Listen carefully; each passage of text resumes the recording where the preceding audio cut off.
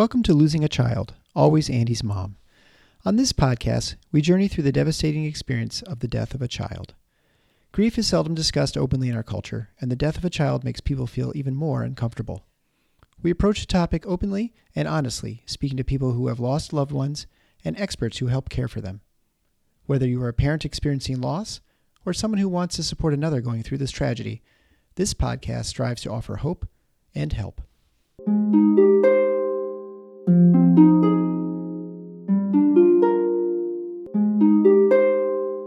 Welcome to episode 92 of Losing a Child, Always Andy's Mom. I'm Marcy Larson, Andy's mom. Today I had the privilege to talk with Dimitra, Eleni's mom. Eleni was a girl with a beautiful soul that I so appreciate, and I know that you will too. She loved everything. She loved life. The thing that Dimitra says that she wants people to remember about her daughter is that she was able to see beauty in absolutely everything. Things that are normally thought to be beautiful, like a flower, but also things like a pile of dirt, which might not seem beautiful to very many people at all. But Eleni saw beauty in everything. I just love talking to Dimitra so much that I went a bit over on our interview time today, so I did have to do some editing. If you'd like to see the full version, you can see that on video on my new YouTube channel. That's the Always Andy's Mom YouTube channel. On it, I am also going to post some little videos of Eleni so you can see a little bit more of her personality in that as well. Also, be sure to follow me on other social media platforms such as Facebook, Instagram, and Twitter. I recently hired someone to help me do that social media, so you may see me being a bit more active on social media as well.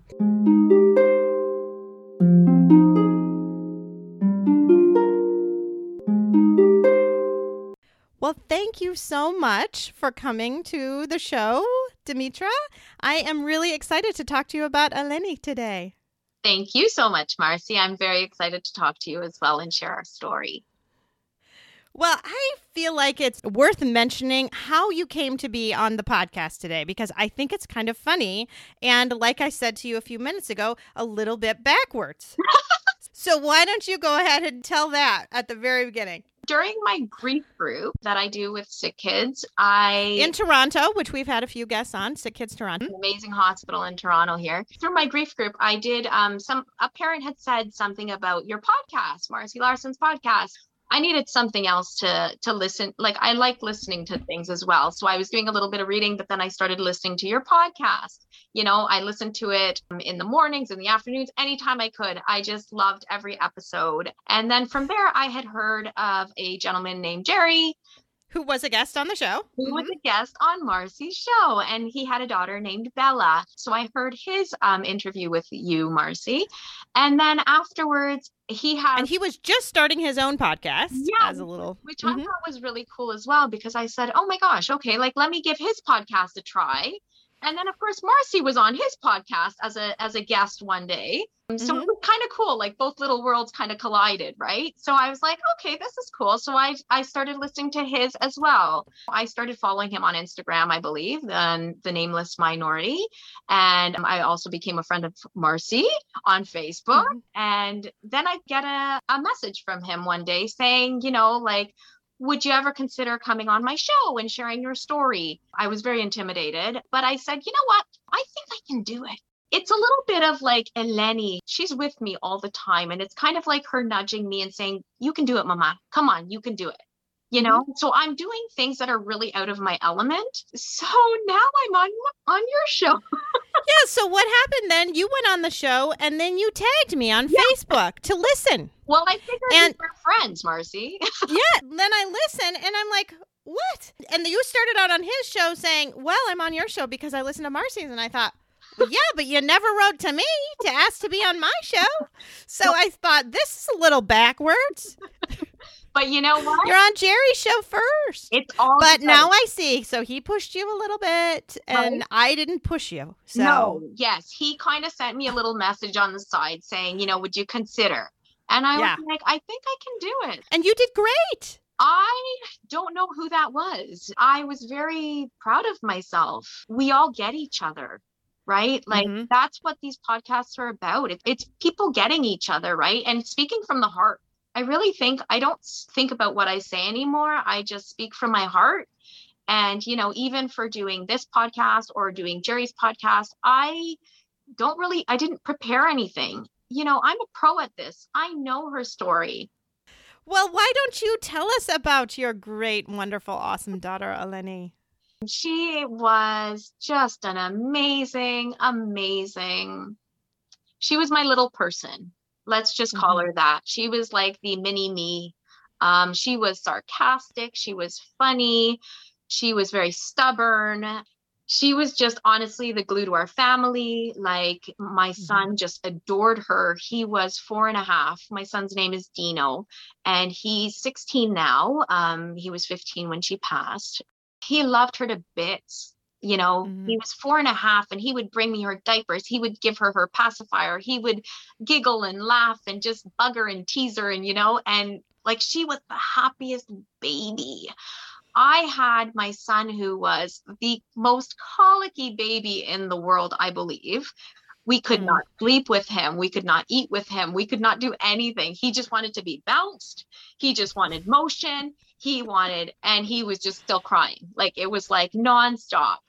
That reminds me of my Peter. He was really an awful baby too. I don't know. Is it maybe us not knowing what we're doing? Peter was my last one, actually. Oh, there you go. My third one, and he was kind of a nightmare, really. I mean, right. But you know what? Then Eleni came. She was born May 31st, 2009. She was she was just amazing. Like after Adino, she was not a problem at all. She would just sit in her little bouncer, you know, her little tiny little bouncer, and she would just be happy and she would sleep and eat and just sleep again. And I'd be like, what is going on? Like, this is amazing. Well, why don't you talk about Eleni a little bit and her medical struggles and kind of when that started a little bit? She was 7 and we were on a family vacation. She'd get out of the water in the ocean and it was like she'd be freezing and we'd be like, but it's so hot outside, honey. How are you so cold? But you could physically see how cold she was. She was shaking. Her little body was shaking. Her little lips were kind of turning like purplish color. Just freezing. So we would wrap her up and try and, you know, keep her in the sun. And at that time, it was like 40 degrees, as we were mentioning, 104. Which is 104 degrees Fahrenheit. And so I said, like, my husband actually said to me, let's take her to the pediatrician when we come back. We have a really great pediatrician here for both my kids. So we ended up taking her back to the pediatrician. I booked an appointment and stuff, and they did blood work. And it was not a fun experience, but her hemoglobin levels were very, very high, off the charts. And they're like, you know, something's wrong. The pediatrician's like, we got to redo the test.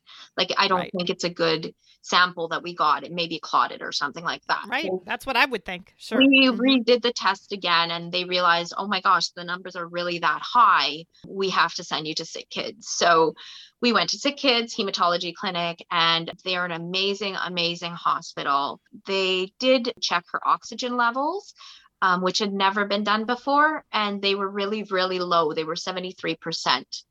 And that really shocked the doctor. And he said, oh, like something's going on here. We have to do more testing, more this, more that.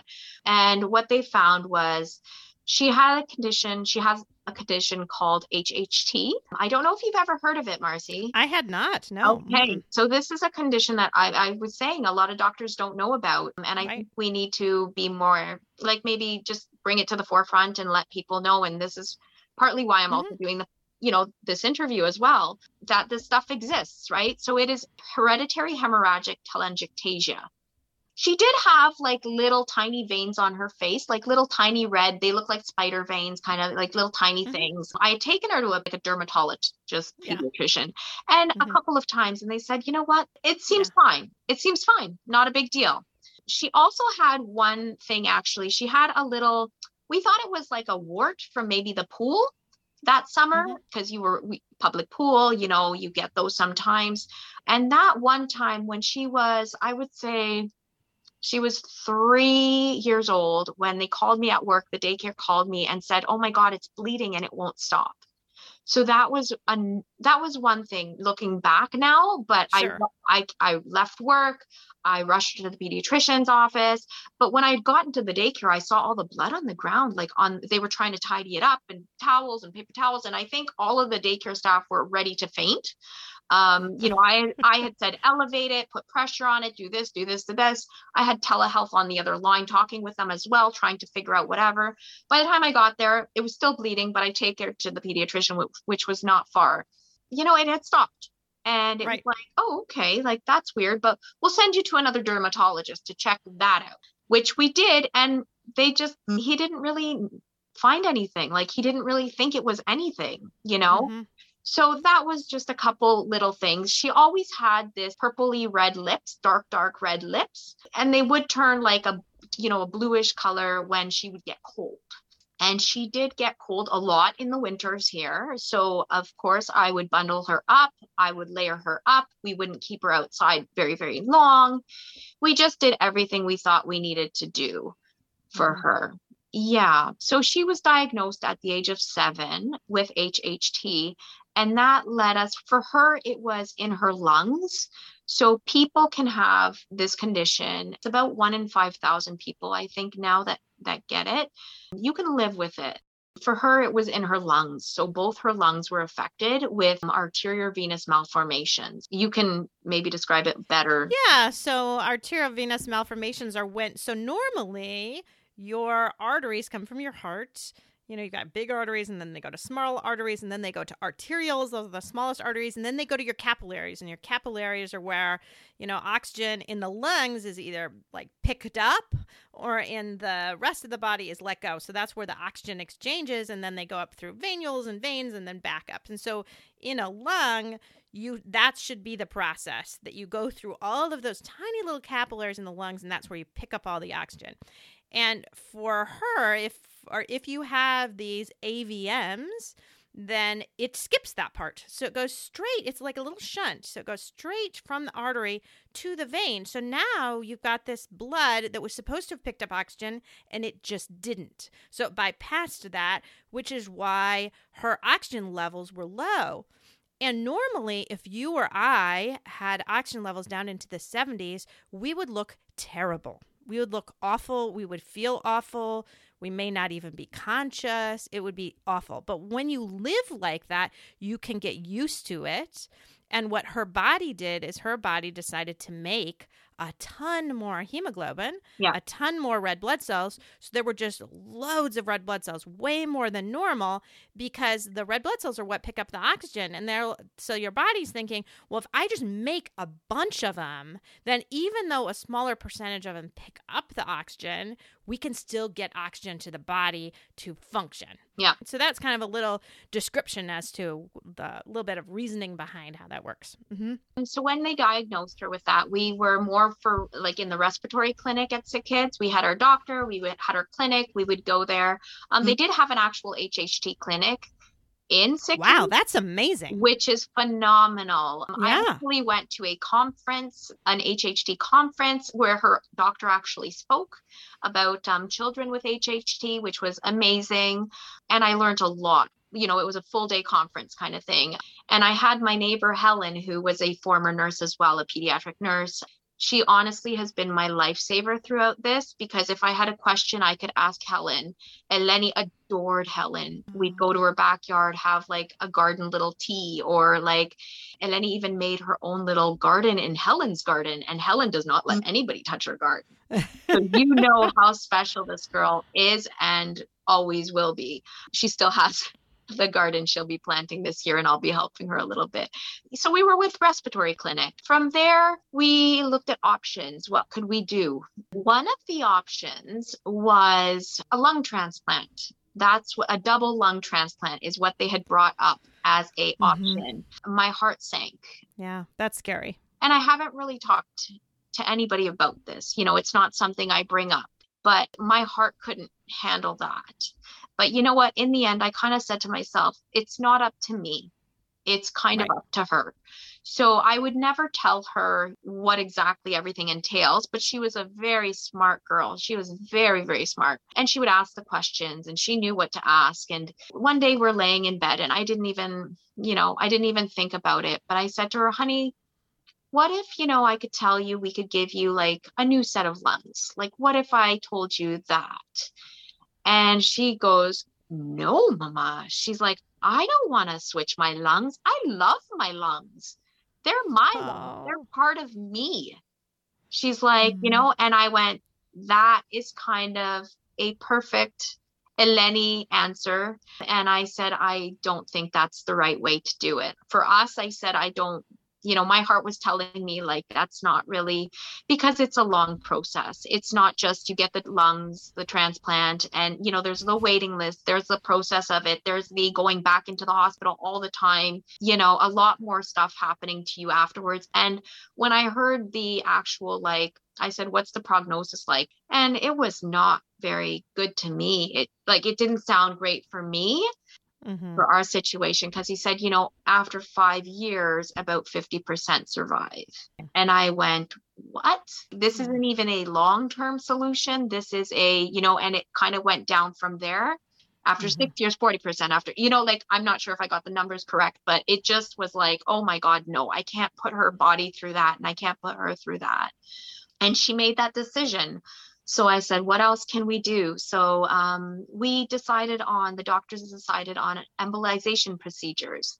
It's a procedure under X-ray through image guided therapy. And they go in through the groin, a little vein, and go into the lungs and try to put these platinum coils to kind of keep the oxygen where it's supposed to go instead of dispersing into the lungs. But Mhm. because she had a lot of AVMs, they had to do it in like a couple steps. They could not do it all together because of your body being under X-ray for so long. It's not so good, and anesthesia so long, right? So we did try that. We did that 2016, December, and then we did another one in March, and then in May. It didn't help all that much. It helped a little bit at first. The doctors kept monitoring her. We kept going into clinic, just checkups and this and that. From there, she started using oxygen therapy as well. They kind of said, can she put it on at night? Or can she use a little bit, during the day when she's sitting watching TV or something? Not all the time, just when you can. So we started, Right. we Just so her body doesn't have to work quite so hard. yeah, we started doing that as well. Me and the teacher sat down. We had a group with the kids. We said, any questions? This is what it looks like. This is what she'll be having. At that point, she had a tank. Like, she just had a little tank beside her. She wasn't using too much. She was wearing the little mask. Kids were very, very empathetic and very sweet and kind, which I did not expect. I think we're raising our kids kind of right now. I think kids were a lot meaner in my day. And I was like, whew. Well, and I think when you explain it to them and you take that mystery out and that, what's that for? Yeah. What is that thing? If you just tell them, they usually do pretty well. It's when you Yeah. don't, and then they're trying to talk between each other and trying to figure out what's going Yeah. on. So And when you're straightforward like that, I think they can be really quite caring. And I think what I was trying to avoid, Marcy, was the fact that I didn't want them asking her questions all the time. Yeah. Just because you're using oxygen therapy, that doesn't mean that should be your life. That's something she needed. Extra help is what I said to them. She needs a little bit of extra help. Her lungs are a little bit different. So, it's just extra air. And that's kind of how I was putting it to them, right? And, you have the cute little comments of, oh, my grandpa used one of those before. Right. So cute. And I was like, yes. And then they were just kind. But you know what? With her personality, she loved everybody and everybody loved her. And she was like the kindest person in the world. So they were kind to her as well. And she did also start using a wheelchair. So we got her the most awesomest purple wheelchair, which she named Zippy. It's got the remote at her hand and she's zipping around, and she would drive that thing like she was on a racetrack, which is really funny because she didn't like a lot of like fast motion or stuff. But when she was in control, she would race the kids around the school track when she first got it. It was the cutest thing. And one of her friends was like, he's the most beautiful boy in the world too. He was just like, I remember racing her around the track the first day and like she beat me, like, and I'm good. He's like, I'm good. I'm in track. Like every year I'm in track, but she beat me with the zippy. So, and she loved that, right? She loved that. So that also brought us into Holland Bloorview, which is a rehab hospital here in Toronto as well. And we started doing programs in that hospital because she did robotics. She loved robotics and she would go with her friend. She felt normal, right? Sure. You go in, it's fully accessible. Everything is aimed for these children with disabilities, and you see different kids. You see kids with all differences, and she thought it was awesome. She did not see anything wrong or anything bad about that. She wanted everybody to look at people with disabilities as, this is awesome. People first. Yep. Yes. Don't look at what I'm using. Don't look at, there was one time at school where I had taken the day off because it was picture day. And I thought, she was having a hard time going in and stuff. So I thought, I'm going to take the day off. She feels really comfortable with me. I'm going to bring her in. I'm going to make it fun. Right. So I brought her in and I took her to do the pictures, and she had Zippy with her there. And I said, honey, do you want to use Zippy? Do you want Zippy in the picture, or do you want to come over to the bench with the children? Right. She had the oxygen as well. So it's just maneuvering everything, right? And she said to me, no, Mama, she goes, I'll come to the bench. I'll come sit in the front row with the kids. So I said, okay, honey, she undid her belt. She gets off the wheelchair. She walks a few feet over to the little bench and sits down on the bench. But all I heard was this child say, oh my God, you can walk? My heart sank because I know she heard it and I heard it. And I looked at the little kid and I said, you know what? Of course she can walk. I said, she just needs the wheelchair to help her, Right. And I tried to but that really hurt me, and it hurt her, I could tell, because people make assumptions, right? So she would try and prove those assumptions wrong. And she would just, just because I use something, that doesn't mean I can't do something else. And she would prove them wrong. You think I can't do this? Okay, well, look, I am doing it. I may do it differently, but I'm going to do it, and I'm going to do it the best way I can. You know what I mean? So, yeah. But having a wheelchair did make life a little bit more difficult for us. It made it easier and a little bit more difficult as well, because you're navigating a world that is not the same as your world before. When you don't use a wheelchair, or you don't have a child who uses a wheelchair, you don't think about steps and how are you going to get up the steps, or can the wheelchair fit in the doorway, or because this thing was 350 pounds, right? It was not light. So yeah, we ended up getting an accessible van, which I worked really hard for, because I said, she needs this. We need this. It will make our life easier. Starlight Foundation here had rented us a van for her wish trip to drive down to Florida to Disneyland. And we realized, oh my God, the difference having a accessible van made in your life. She could just drive it right in. It was fantastic. And she had her Zippy with her. We fought hard to get a van, and I did all the paperwork, which is just a ridiculous amount of paperwork for all the different March of Dimes, Easter seals. There was a Holland Bloorview Family Fund. We also started a little GoFundMe page, and all our friends helped out because they knew she needed this. It is a big process. I'm helping work on that with a family right now in my office, and it's so hard. Yeah. Yeah. I have a friend as well who's looking into a van right now for her son. And I said, I will help you in any way possible. I got really lucky and I was able to get all the funding that I had applied for. But you have to really prove it. And I think for us, the big proof was the oxygen. And that helped me for the funding, because I said, I already had TTC, wheelchair accessible, a support person pass and everything. But I was like, she can't be outside waiting in the cold. She's got this condition, and her oxygen levels literally drop like crazy if she's out in the cold. You have to time it, right? If you're using oxygen, you're using tanks. How many tanks can you possibly bring with you, right? If you're going just holding them. You know what I mean? So it was quite the process. But last April, we were able to get our van, accessible van, which she named Vanita. So I love her names. She has great names. She's so clever. Like she had that little wit to her, right? Her little tablet, her iPad was called Tabby the tablet. Yeah, just an amazing kid. But so we got the van, and sadly we weren't able to do as many trips as we'd like to have done. Sure, because of the pandemic too. Yeah. And then what happened there when you got afterwards, kind of towards the end then? I'll go to October 2019. She had a baby molar tooth that was wiggly for a couple of days. It started bleeding and it kind of wouldn't stop. Like we were like, what is going on with this tooth? Like, you know, she'd never lost a baby molar tooth before, but it was just kind of clinging on, you know, and it was bleeding on and off, on and off. She was trying to drink water, it would start bleeding. She was trying to nibble on some food, it would start bleeding. So she kind of was really like, she was scared to eat a little bit. She was scared to drink anything, you know, anything kind of set it off.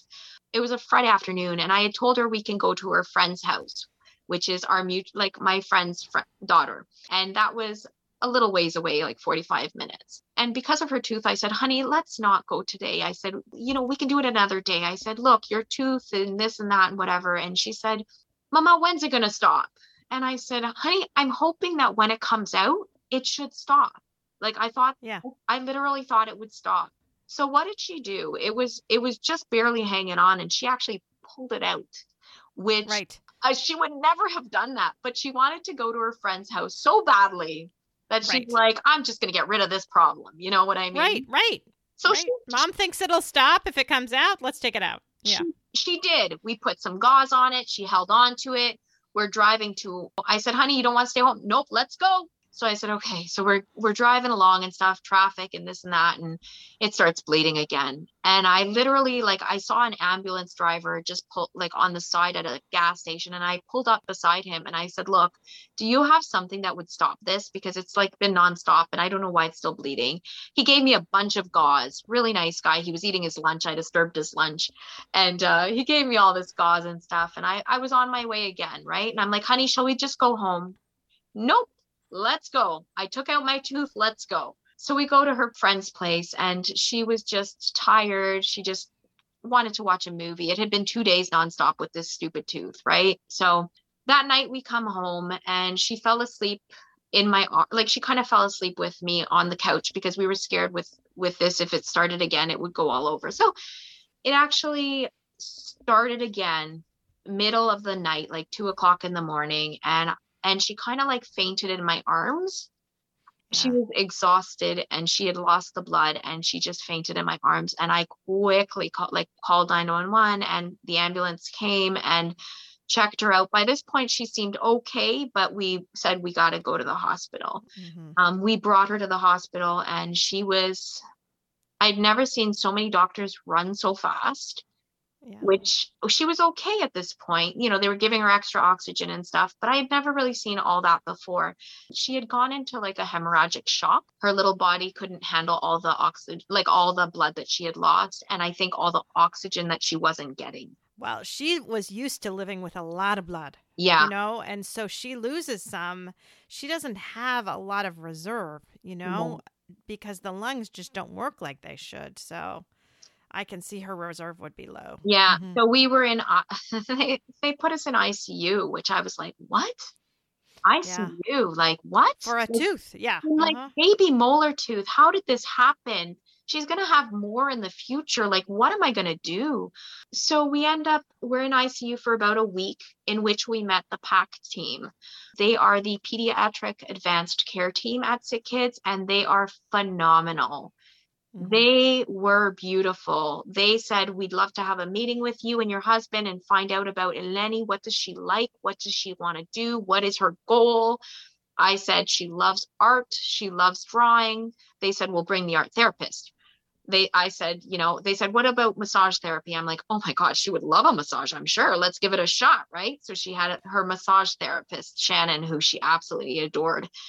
Music therapy. Eleni loves music. She loves music, so much so that we would have like Sunday karaoke nights with my friend Jane, and they would sing Taylor Swift, and they would sing Selena Gomez songs, and Shawn Mendes was her favorite. When she had heard that Shawn Mendes came to Sick Kids Hospital and she missed it, oh, she was so upset, I tell you. And she was mad at the child life specialist there because she's like, you got to meet him and you never told me. She's like, honey, this was back in the day. Like, this wasn't even when he was famous. And I said, and then Eleni was just like, no, that's not fair. You should have told me. So she got some of his swag and stuff from the psychosocial counselor, and it made Eleni happy because she felt, this is a part of Shawn Mendes. Like, he touched it, Oh, that's funny. But yeah, that was a 3.5-week stay at Sick Kids, which we had never done before. We were used to going into clinic and coming out same day. So that was a shocker. We were in respiratory for the 2.5 weeks, but in ICU for the 1 week. But I just wanted to get out of the ICU. I'm like, we don't belong here. I was so confused. But from there, it was hard. Even when we got home, it was really hard because it was like now she couldn't really walk far anymore. And we had to start physiotherapy, which we had never done before. So physiotherapists came to the house and did, all these exercises with her. And then she would have music therapy from the PAC team and massage therapy and art therapy come actually to the house, and counselors come to the house, and she loved it. She was like, there's a party in my house all the time now. But then when COVID hit, everything had to stop. And we were petrified of her catching it. My son, I had to pull him out of school. He was in grade 9 at the time. He didn't really understand why and how come his friends could still hang out with each other and this and that. And I said, no, we've got to take care of Eleni, right? My husband, who's a social butterfly, I had to kind of rein him back in and say, we can't be close to people anymore. Talk to them outside, but far away, But Eleni had said to me, she's like, Mama, COVID times are so sad. I wish I had a pet because then I could take care of a pet and I could play with it and I could take care of it and feed it and this and that. And she wanted a kitten. So we ended up in July, we ended up in the hospital again for a second big long stay. It was because she had migraines for a week long, like about a week, which was not her. She had headaches before in the past in which I'd give her Tylenol and she'd be okay. These were not going away. And I was in contact with her nurse and the doctors, and they just kind of said, she's been through a lot. I didn't really know what to do, right? But after about this long, I don't know, something's up, right? So we went to the hospital. That was our last stay, and we were there for 2.5 months. There they found out why she had headaches. When they did the CT scan, they found that an infection had gone through her lungs and it wasn't filtered, and it went to her brain. So she had 3 infections. And from there, they wanted to rush her to surgery for a brain drainage surgery to stop the swelling and then they started antibiotics and everything, but we didn't know what to do. And it was kind of like that was our only option at the moment. And, that's what they had to do for these cases. But then when the anesthesiologist came in our room, I had signed the paperwork that they were getting the OR prepped. And I had talked to the anesthesiologist, and he said, because her oxygen levels are so low, if I take her in and put her under sedation, I don't think I'll be able to wake her up. I was like, pardon me? Like, what? Both me and my husband were like, there's no way we can do this. We cannot risk this. So we backed out of the surgery and we said, listen, what else can we do? And they said, well, we could pretty much do antibiotics and steroids for the swelling to reduce the inflammation and stuff. So that's what we did. And we were doing it for 2.5 months, and things were looking better, but she was very tired. The swelling and the inflammation and everything was going down. And, the CT scan after 6 weeks had shown things are improving. So we were just praying. I don't think I've ever prayed so hard in my life. I'm a very spiritual person. I'm not a hugely religious person, I would say, but a very spiritual person. And so I believe in something. And I just prayed as much as I could. I was so happy that the results were coming back good. The scans were coming back okay and things were getting better.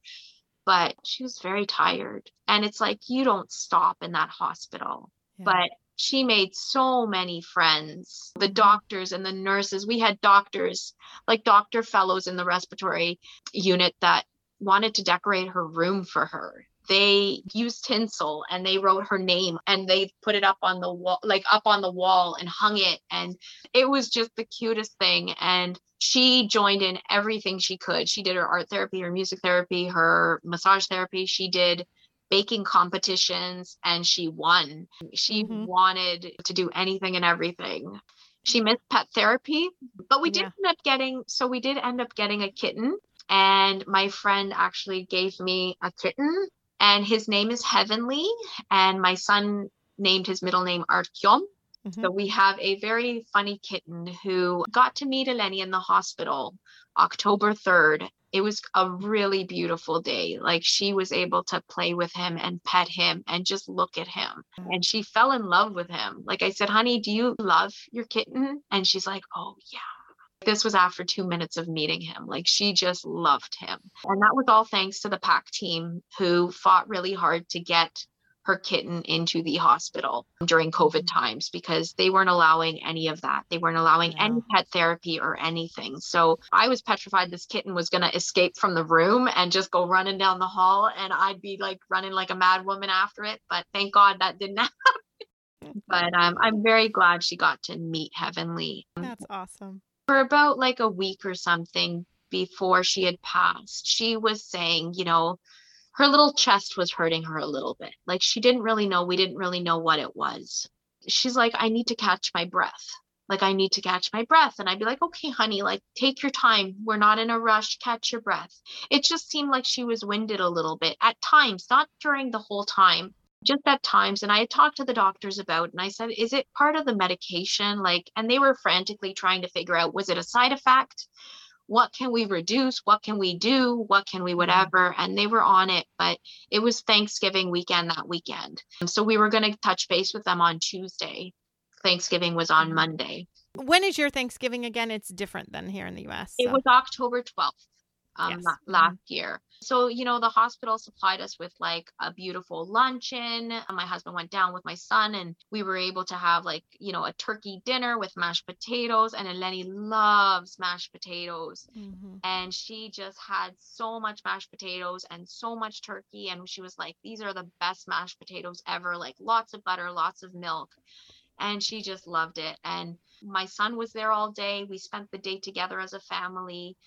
I had cut my husband's hair because he had crazy COVID hair. So I asked my son to bring in the shaver, and I just shaved his head and cut his hair off.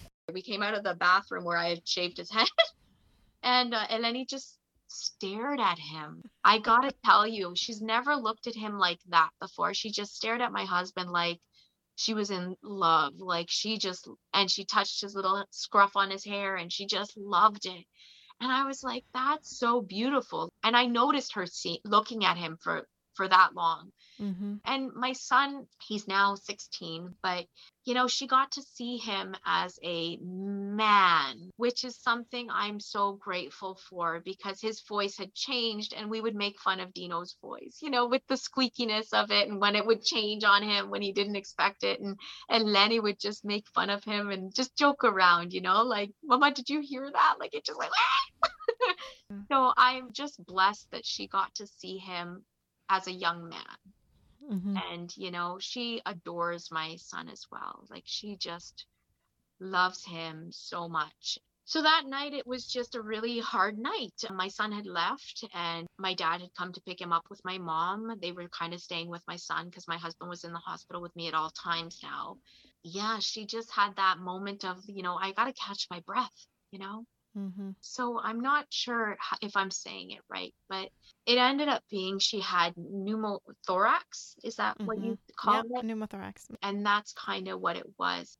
So that Oh. was hard. Yeah. That was the hardest thing ever. But You know what? All of this was happening, and we had about 3 weeks of this going on, where she had to catch her breath, and then her numbers would dip down, and then we'd be like, what's going on? We didn't know what was going on, and nobody could really give us an answer. And we had done chest x-rays, we had done a lot of things, but yeah, I knew it wasn't good. Yeah. Her numbers had dipped really low, and they said, well, we can do this. And my husband's freaking out. I said, okay, just try something, just because my husband was freaking out, and I just, whatever. And I was losing my mind, and the machines are all beeping. And thank God the PAC team, the lead doctor came in, Dr. Adam, and he is phenomenal. He came in and he said, can I turn off the machines, please? Like, I think he rushed home. He rushed to the hospital from home, and he said, can I turn off the machine so you can just have your time with her? And I said, oh my God, I wish you would come before. Like, I wish you would come a little bit earlier, just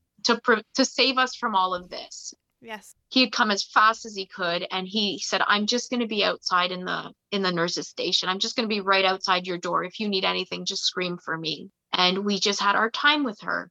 I'm so glad he did that for you, because I feel like in general we don't always do that for families, and we make families make this impossible choice, and we say, well, we could do this, or we could do this, or we could do this, and everyone in the background knows it's wrong. Yeah. They all know it's the wrong thing and it's not the right thing, but it takes a lot of bravery to say to a parent, the right thing is to not do any of that. With all your emotions and everything running in your head, and it's not good. They said to my husband, well, we could do this. And I said, no. Yeah, you could, but it's not the right thing. And the thing is they know in their heart that it's not the right thing, but you just feel this, well, we have to keep doing stuff. And yeah, honestly, I have to tell you, Adam he had gained a relationship with us. The whole team had gained such a positive, beautiful relationship with us for about, I guess it was a year. Yeah. It had been almost a year.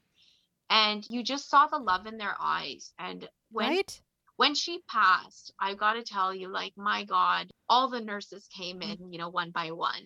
And because you mean a lot to them, and she means a lot to them, and it's hard for them too. It is. And they had to do a lot of counseling sessions after that, I tell you. Like, yeah. And I said, do you guys do this with every child? And they said, not every child. No. They said she was so special. Yeah. And she was. I got to see so many wonderful, cool videos of her. What a cool, awesome kid you had. The best. Like, the best. So. Yeah. So talk about this time since then and your kind of grief journey a little bit.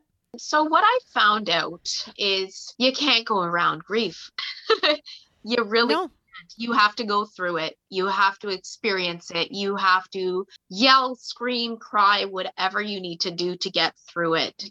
Some days are like, at the beginning, my God, I can't even tell you. Mm-hmm. You'd know, like, yeah, I know. Your heart has been shattered. Mm-hmm. I think I set it up really, really well in that when she was diagnosed, I was having a really hard time because I don't know, motherly instinct, but I just said, I need to help myself. I don't know how I'm going to get through this. I just felt it wasn't a good thing. No disorder or no anything is good like that. But I just knew, like, I had to take care of myself and start taking care of myself because I was in it for kind of a long run, right? So I started seeing a social worker, and I have a social work background as well. That's what I went to university for. So I needed somebody to connect with, and I found this amazing woman. And so she's been in my life for about 5 years now. Just going and getting acknowledged, your feelings, getting them acknowledged and validated. And it's stuff that you can't tell your husband, because if you tell him, it's going to break him even more.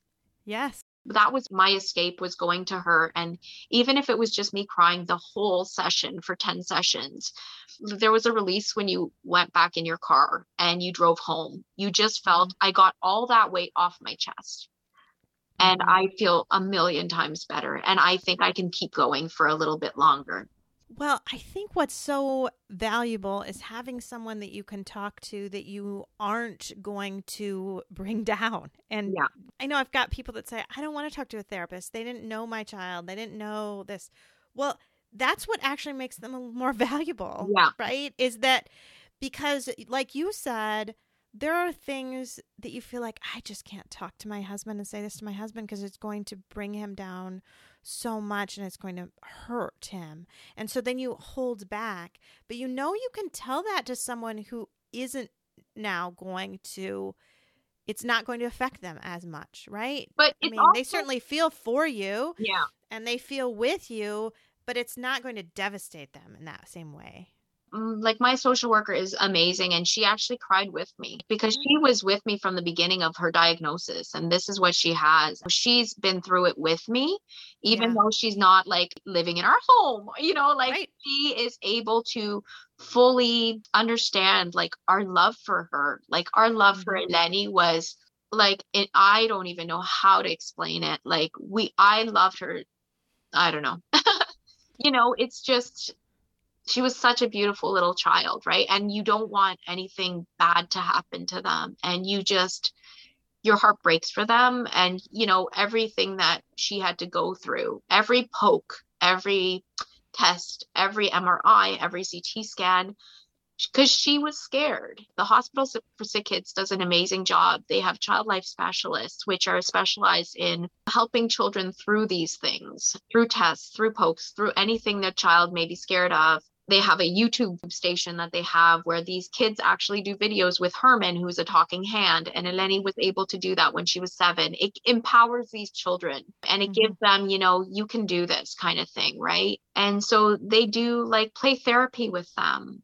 And I'm telling you, it's phenomenal. It helped her through every single time. Not that it was fun, and they do not pretend it's going to be fun. They tell you the truth, which is something that's really hard as a parent as well, because we try and like shelter our children and we try not to tell them the truth, I know. We don't want to scare them. It kind of drives me crazy. I'm at the office. I never will lie to a kid. Never. Yeah. Ever. Yeah. When I'm going to freeze a ward off, they're going to ask me if it's going to hurt. And the parents will say, no, it's not going to hurt. And I'll say, it's going to hurt, but I know you're tough, so I know you can do it. Yeah. So that's what I do is like, yes, but I know you. Yeah. And you're a tough kid. But you can't now lie to them and say something's not going to hurt. Then they don't trust you ever again. Yeah. So you have to get kids' trust, and then they know me well enough to know I'm never going to lie to them. It doesn't end well if you lie to them. I tried never. No. I never wanted to lie. Like I never lied to Eleni. Yeah.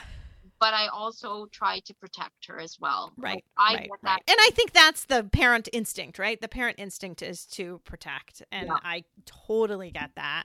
But I always feel like the better thing to do is to build them up. Is to say, I know you can do this. Yeah. And I, one thing that you haven't mentioned is all of Eleni's beads that she had. And you sent me this great picture of the beads. And I think that's a cool kind of thing that they did. It is amazing. It's from the Women's Auxiliary that these ladies started this program with bravery beads. And there is a list. There's actually like a list of what each bead represents. One is for a poke. One is for a CT scan. One is for a test. One is for... There's all different ones, going into surgery, coming out of surgery, admission, ICU, all that stuff has a certain bead. So each bead represents what the child had to do to earn their bravery bead. Mm-hmm. There's a child life specialist bead. They start off with like a necklace with like their name, little beads with their name. And then you get these beads. And Eleni was always advocating for her beads. And she said, hey, wait a second, that nurse didn't give me my bead for that. I earned it. Yeah. Tell her to come back. I just think it's awesome. Mm-hmm. She has, I can't count them because I know what each bead represents. So I cannot count them yet, but I believe she's up to over 600, I'm sure. And these children go through a lot. Eleni didn't have many hospital visit stays. She was always at home with us, always like that. But they accumulate these beads because they work hard for them. And every time a child goes into the hospital, they have like a million things to do, right? Right. Which is not fun, but they kept her going. And every parent, every friend that I've met that has a child that goes to Sick Kids, or if their, little niece or nephew goes to Sick Kids, I say, get your beads. Don't forget to get those bravery beads. My friend's little cousin's daughter, I guess, went in for heart surgery, and this little child is a baby. She was like not even 1, I think, when she did her surgery. And I said, start her bead set, because you know what? She'll have that forever. That means she was brave. She was strong, and Eleni would wear her beads. We do a Sick Kids walk. We have a Sick Kids walk. It's called Sick Kids Get Loud. And we have our team, Eleni's Warriors, which started off as my husband, myself, my son, and Eleni. I had signed us all up to do this 5-kilometer walk. And it grew. Our group has grown now to about 20 people. So friends of our friends and her friends and everybody. And we do this walk and we love it. There's like a festival at the end with music and, food and whatever. And Eleni couldn't wait for these walks. They're done end of September. And she wore her beads. But I remember our first walk that we did, we turned around and there was a baby in a little, like a pouch, like a little baby born pouch. And Eleni looked behind and she's like, oh my God, Mama, look at that baby.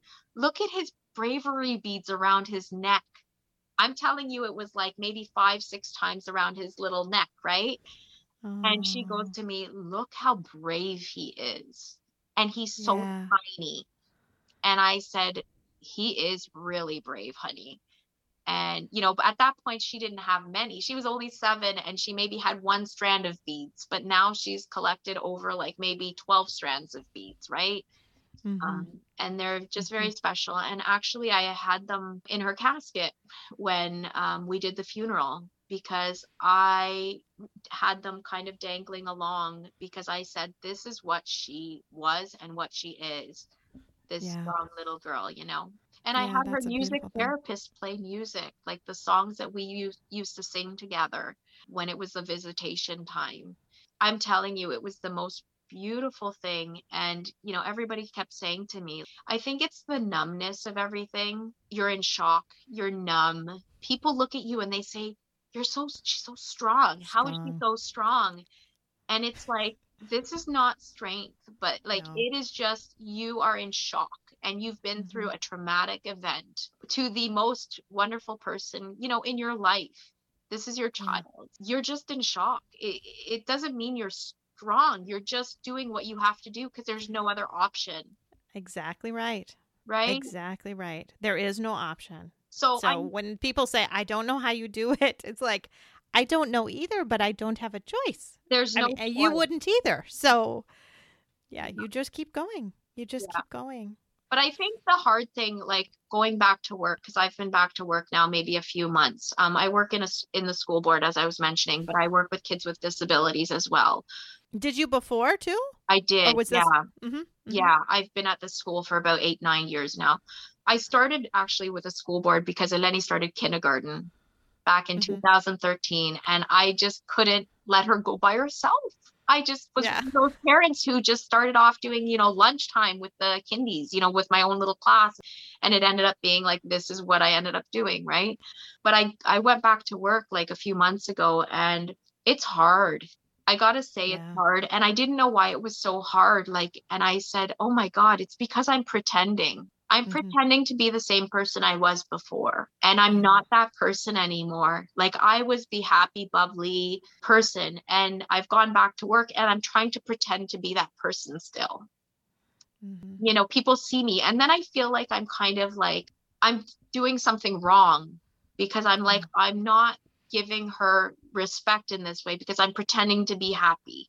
So you've got a lot of guilt and you're mad at yourself and you're not really sure how to function again, right? It's just, your world is turned upside down, and it's... Yeah, that is just so normal. I have to tell you, that's so normal to have these feelings just going back and forth in your head.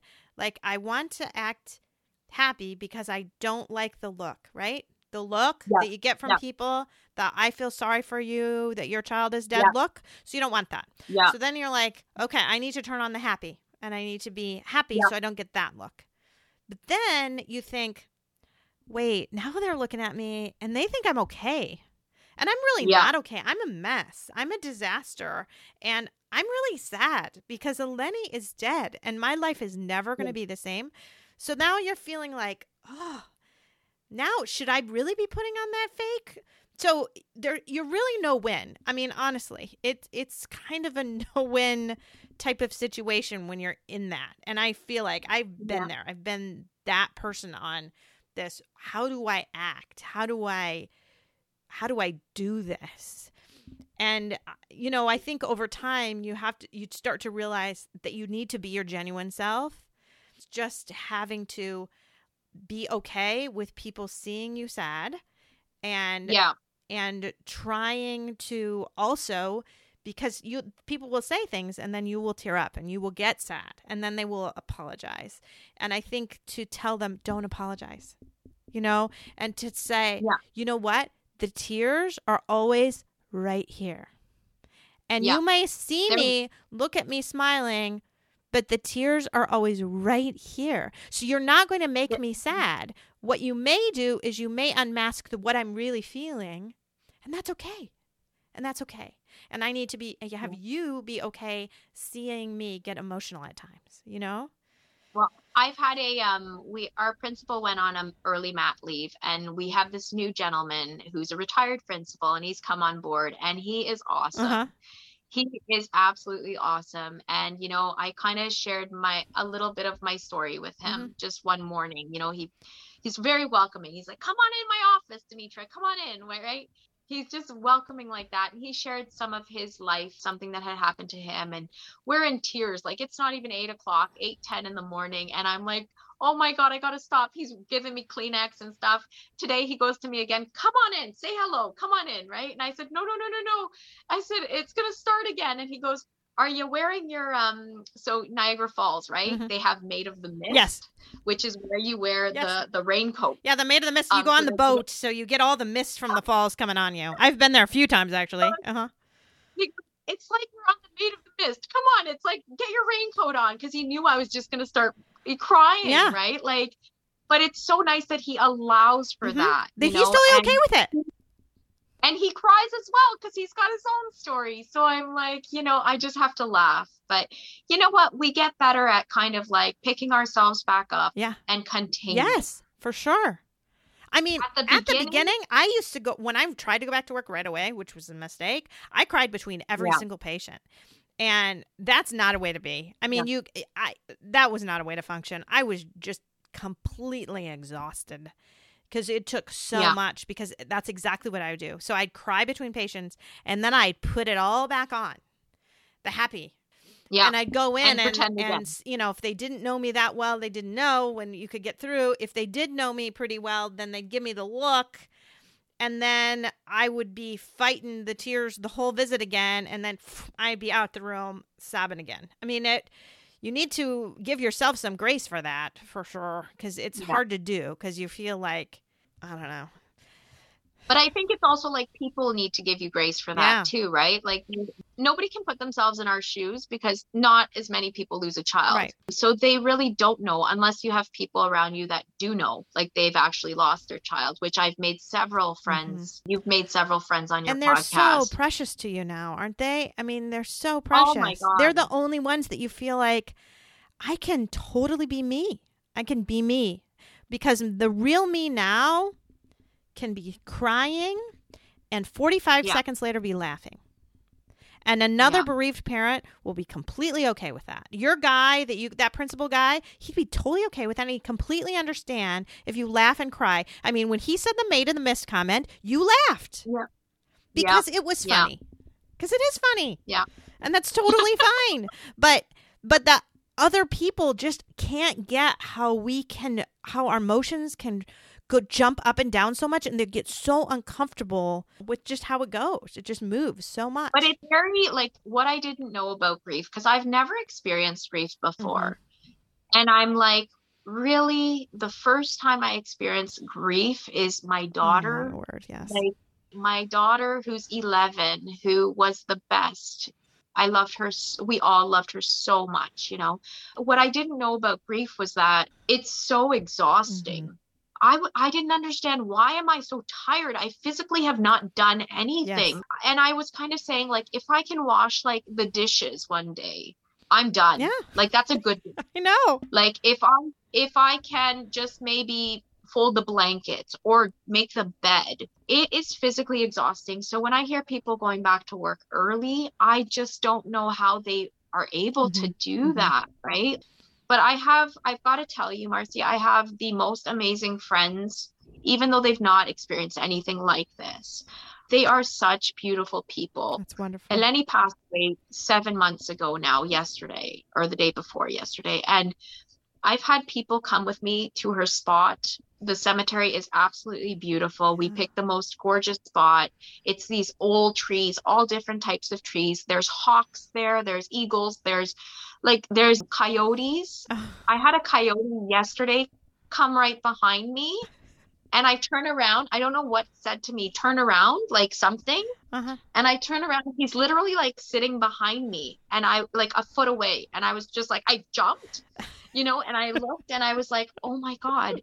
But I know Eleni would love this. Those coyotes are protectors, and they're around her, and they're coming for food. I had brought her a cookie. She liked sugar cookies, and she loves sprinkles and all that. And I brought her that to leave yesterday, and I'm sure he smelt it very, very quickly. And he was just roaming around her little area. They don't hurt you, but it's a little scary sometimes, right? I was hiding in Vanita for a little while. I'm not going to lie.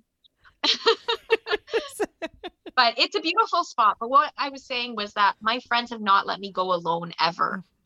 Every day I have somebody come with me. That's nice. They go in their own car and they meet me there, or, they pass by the house and we go kind of on our way. But we can sit there for hours and just laugh and cry and talk. And that's been my therapy too. Yes, for sure. I think you need to let it out. And when you have that comfort of these people that come with you, like on a weekly basis, and just sit with you for an hour or two, and all they do is listen. They don't have to respond. This is the thing with grief. I think you don't have to respond to anything. If you're just listening to me, that's helping me so much, because you honestly don't know what to say to make it better, because it can't get better. That is the absolute best thing. The absolute best thing is to just sit with someone, with someone. Yeah. You don't have to say a word at all. It's just so comforting to just have someone just there. Can I tell you a quick funny story about Eleni? Yeah, go ahead. Okay, she had her massage therapist and everybody kind of coming, and she made this little box, and it says on top, please take one gift from this small box. Enjoy, from Eleni. And she signed it with her kitty cat signature on it and everything. And in the box, she had made little crafts. So when somebody would come to the house and visit her, she'd always say, don't forget to get something from the box. Don't forget something from the box. It's a little gift for you, right? Anything she had made. She loved drawing. She loved everything. So I opened the box. I laughed. This was after she had passed. I opened the box because I couldn't remember what was in it. And she had asked me at one point, when she wasn't, after the ICU visit, she wasn't able to walk as easily. So she used her hands a lot. She wanted to do things with her hands. She would take a toothbrush. She would brush dirty shoes. She wanted to clean those shoes with some Blue Dawn liquid detergent and dish detergent, and she would just wash it up and stuff. And she'd take my friend's shoes and clean those up too. Very funny little kid, right? She just enjoyed she wanted to feel productive. Yes. She really wanted to feel productive. So she knew she couldn't run around and do stuff, so she had to use her hands. I was thinking of Thomas the Train being a useful little engine. Yes. She would bake. She learned how to bake doggy treats, homemade doggy treats. And our friends have a cafe here in Toronto, and they said, why don't I just dropped them off for their doggy one day, with her little, in a Ziploc baggie, and the doggy loved them, went crazy for them. And they said, have her make some more and we'll sell them at the cafe. So she started earning a paycheck. Oh, fun. And one funny thing is, my pediatrician's secretary, who I'm friends with, she said, look what somebody brought for my doggy. It was his birthday the other day. And she showed me like the bag and sent me a picture of the bag with Eleni's treats. And I'm like, what? Like, you got Eleni's treats? Anyway, but she wanted to feel productive. One day she says to me, Mama, can you go outside and get me some dirt? I was like, honey, dirt? okay, you need some dirt. Just put it in a big bowl or something and bring me the sifter. And I'm like, oh, my sifter? Okay, I'll bring the sifter. So she had 2 bowls and she was sifting this dirt. And I'm like, what are you doing, honey? I am going to make the cleanest dirt ever. So she sifted that thing maybe 10, 12, 15 times. I don't even know. Back and forth. And at the end, she said, this is the most beautiful, softest dirt ever. She's like, touch it, Mama. You have to touch it. So I touched it and I'm like, holy man, it was so fine. Yeah. It was kind of like sand. Mm-hmm. So we kept her little jar of dirt, which I found in that little container that she had. And she made little things. She made anything beautiful. Yeah. I looked at that jar when I found it in that little container that she had. And I said, oh my God, I started laughing. And I said, that is the cleanest jar of dirt ever. Yeah. And I just had to smile because she saw beauty in everything. Mm. And that's what I want, people to remember of her, right? Like just anything can be beautiful. And I think now I see beauty in so many little things that I never saw before. Yeah. Even flowers. I'd never stop and look at a flower. Look at how beautiful the inside is. Look at how symmetrical it is, right? Look at Yeah. I think we need to slow down and appreciate those kind of things, right? Yeah. Because you don't know when it's going to be gone or when things are going to change in your life, right. And your whole world is different. Yeah. Well, thank you so much for sharing, Eleni. She was a beautiful soul, is a beautiful soul. Thank you. She still is. Thank you so much, Marcy.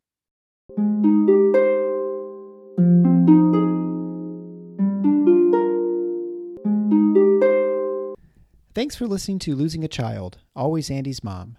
Please subscribe to the show on your favorite podcast player. We are always looking for new show ideas. If you'd like to be a guest, know someone who'd be a great guest, or have a show idea, please email us at marcy@andysmom.com. Be sure to visit the webpage, andysmom.com, for more content, including Marcy's blog. There you can also sign up to receive updates via email. Together, let's work to inspire hope, one day at a time.